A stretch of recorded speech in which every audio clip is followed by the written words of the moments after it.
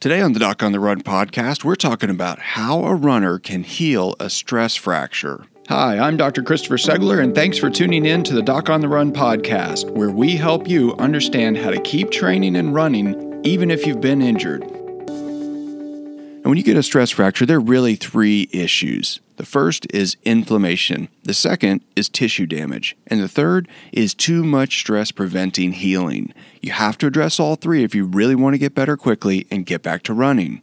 Now, the very first stage of a stress fracture involves inflammation within the bone itself. Some of the pain you feel when you press on the bone is actually because there's inflammatory fluid accumulating between the hard calcified part of the bone and the fibrous outer covering of the bone called the periosteum. When you have fluid stuck in that layer, it causes pain. You can also have inflammation within the medullary canal or the hollow cavity inside the bone itself. Now, to get better, the first thing you have to do is address the inflammation. You have to get that fluid out. There are a lot of different ways to do this. You can elevate the foot up above your heart. You can wear compression socks. You can apply ice, or even better than icing, you can do the contrast bath routine. Now, you could take anti-inflammatory drugs like ibuprofen or naproxen, but for a number of different reasons, I don't often recommend non-steroidal anti-inflammatory drugs for most runners. Now, we created a separate lesson that actually shows you the specific on each of the strategies that reduce inflammation, and that lesson is actually in the metatarsal stress fracture recovery course. The first benefit of reducing inflammation is that you're going to have less pain. Less pain is a good thing for many reasons. Most importantly, when you stop the inflammation, you have less inflammatory fluid around the injured structure. The inflammatory fluid contains enzymes that are supposed to break down collagen, and since collagen is one of the primary building blocks of healing during the initial stages of any injury, you have to make sure you're not slowing down the initial healing process just by having all that inflammatory fluid marinating around the injury site. One of the biggest benefits of getting the inflammation out is it helps you make a better assessment of how severe your injury is. And don't ever forget, no matter what a doctor tells you, every runner is different, every patient is different, and every injury is different. If you're younger, you're going to heal faster. If you're older, you're going to heal slower.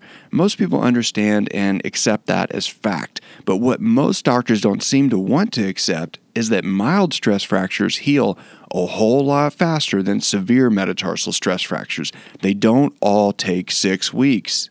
If you just have some inflammation within the bone or around the bone, you may completely calm it down just by doing all the things we teach to reduce inflammation in the metatarsal stress fracture recovery course. But don't think that means just taking one pill, because I don't think that works. The more things you actively do to reduce the inflammation and get that fluid out of there, the faster the stress fracture is going to calm down. So that's step one, get the inflammatory fluid out. The second step is to heal the injury. You have to do something to repair the damaged tissue. If you have a stress fracture, we presume there is a crack in the bone. Although most people think if they get an x-ray and have a stress fracture, they think they're going to see some little line on the x-ray which indicates a visible crack, but that's not the case most of the time. As an aside, I think most runners who get pain in the foot that's been labeled a stress fracture, it's not really a crack. Technically, it's not really a fracture at all. It's just a stress reaction or a stress response. And if you have some swelling in the bone because you have a stress reaction, you don't really need to heal a crack in the bone. But if you do have a real stress fracture, then you have to heal that crack. Now, fracture healing works like this. You get a crack in the bone and the bone bleeds. You get a blood clot that forms between the ends of the bone in that crack. The clot starts to solidify and turn into this sort of plastic-like material that doctors refer to as soft bone callus. Once the inflammatory phase of wound healing ends, within a few days, the proliferative phase of wound healing takes over. That second phase of wound healing, the proliferative phase, is where the real magic happens. You start getting little strands of collagen forming within that blood clot. These little fibers that reinforce the soft bone callus and make it much, much stronger, that's all collagen. The collagen actually starts to stabilize the bone in that way. At that point, you start to have a lot less pain because the injury site has so much collagen stabilizing it that the bone doesn't even hurt when you push or move on it. Now, the key 2 points here are that the second phase of wound healing, which actually involves rebuilding and repairing of the stress fracture, does not begin until the inflammatory phase is over. So that again just points to the fact that you have to get all of that inflammatory fluid out first. You have to get rid of it. The second thing is that you have to let the collagen form without disrupting the healing. You're listening to the Doc on the Run podcast. Don't go anywhere. We'll be right back. Is it possible to keep running even if I have a stress fracture? How can I tell if I really have a neuroma without seeing a doctor? How can I tell if I have a stress fracture without getting x-rays? What can I do to help my plantar plate heal without losing all of my fitness? What are all the tricks Dr. Segler uses with elite athletes to keep them running?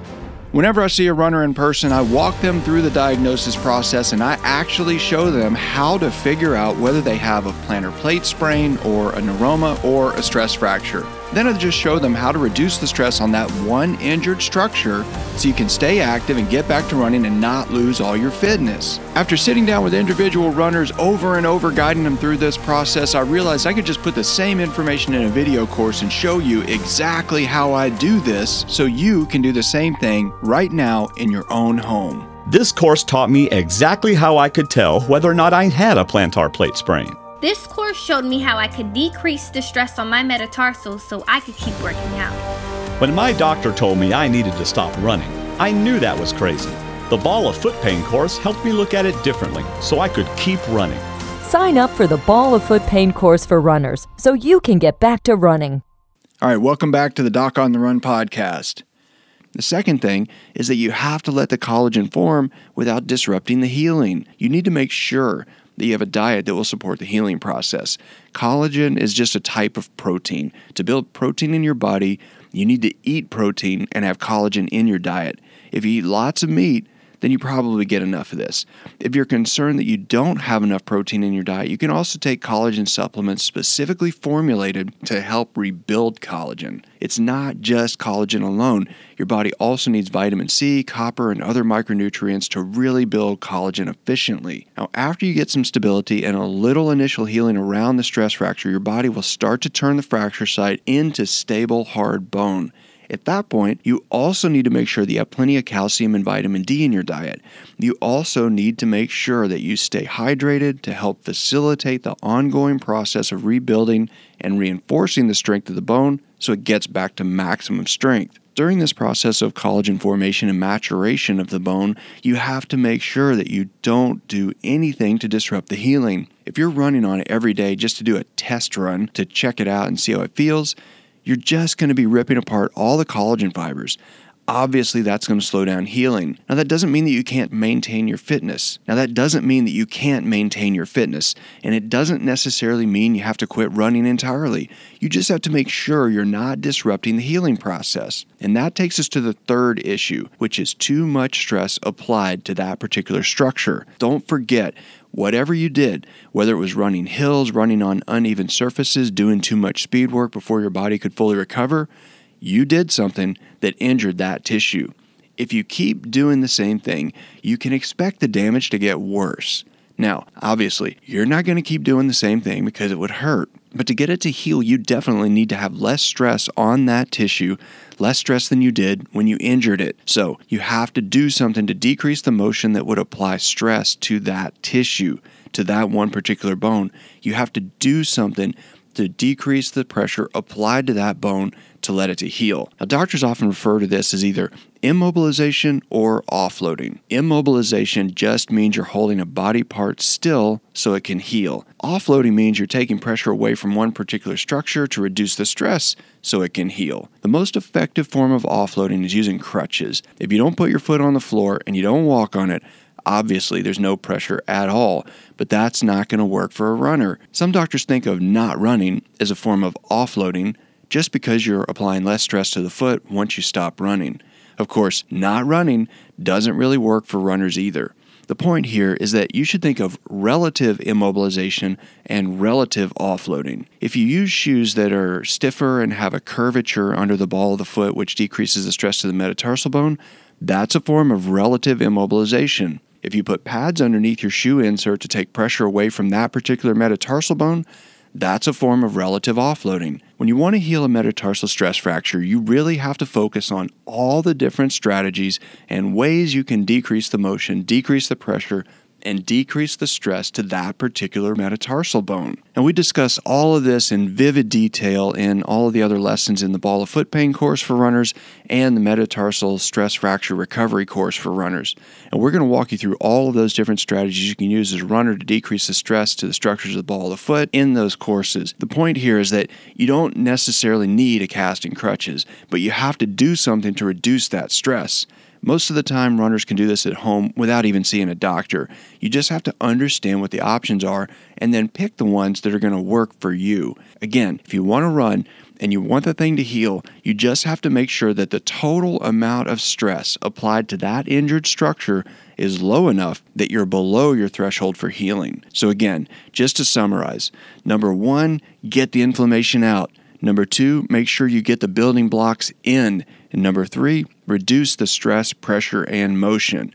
Then, monitor your symptoms closely. If the pain is going away, you're on the right track. If your swelling's going down, you're on the right track. Once you're on the right track, start ramping up your workouts so you can stay fit. The goal should be to keep ramping up activity while your symptoms keep going down. Don't just rest. Don't just stop running. Be proactive. Make sure you understand the ways to heal and get back to running. If you have a question that you would like answered as a future edition of the Doc on the Run podcast, send it to me, and then make sure you join me in the next edition of the Doc on the Run podcast. Thanks again for listening.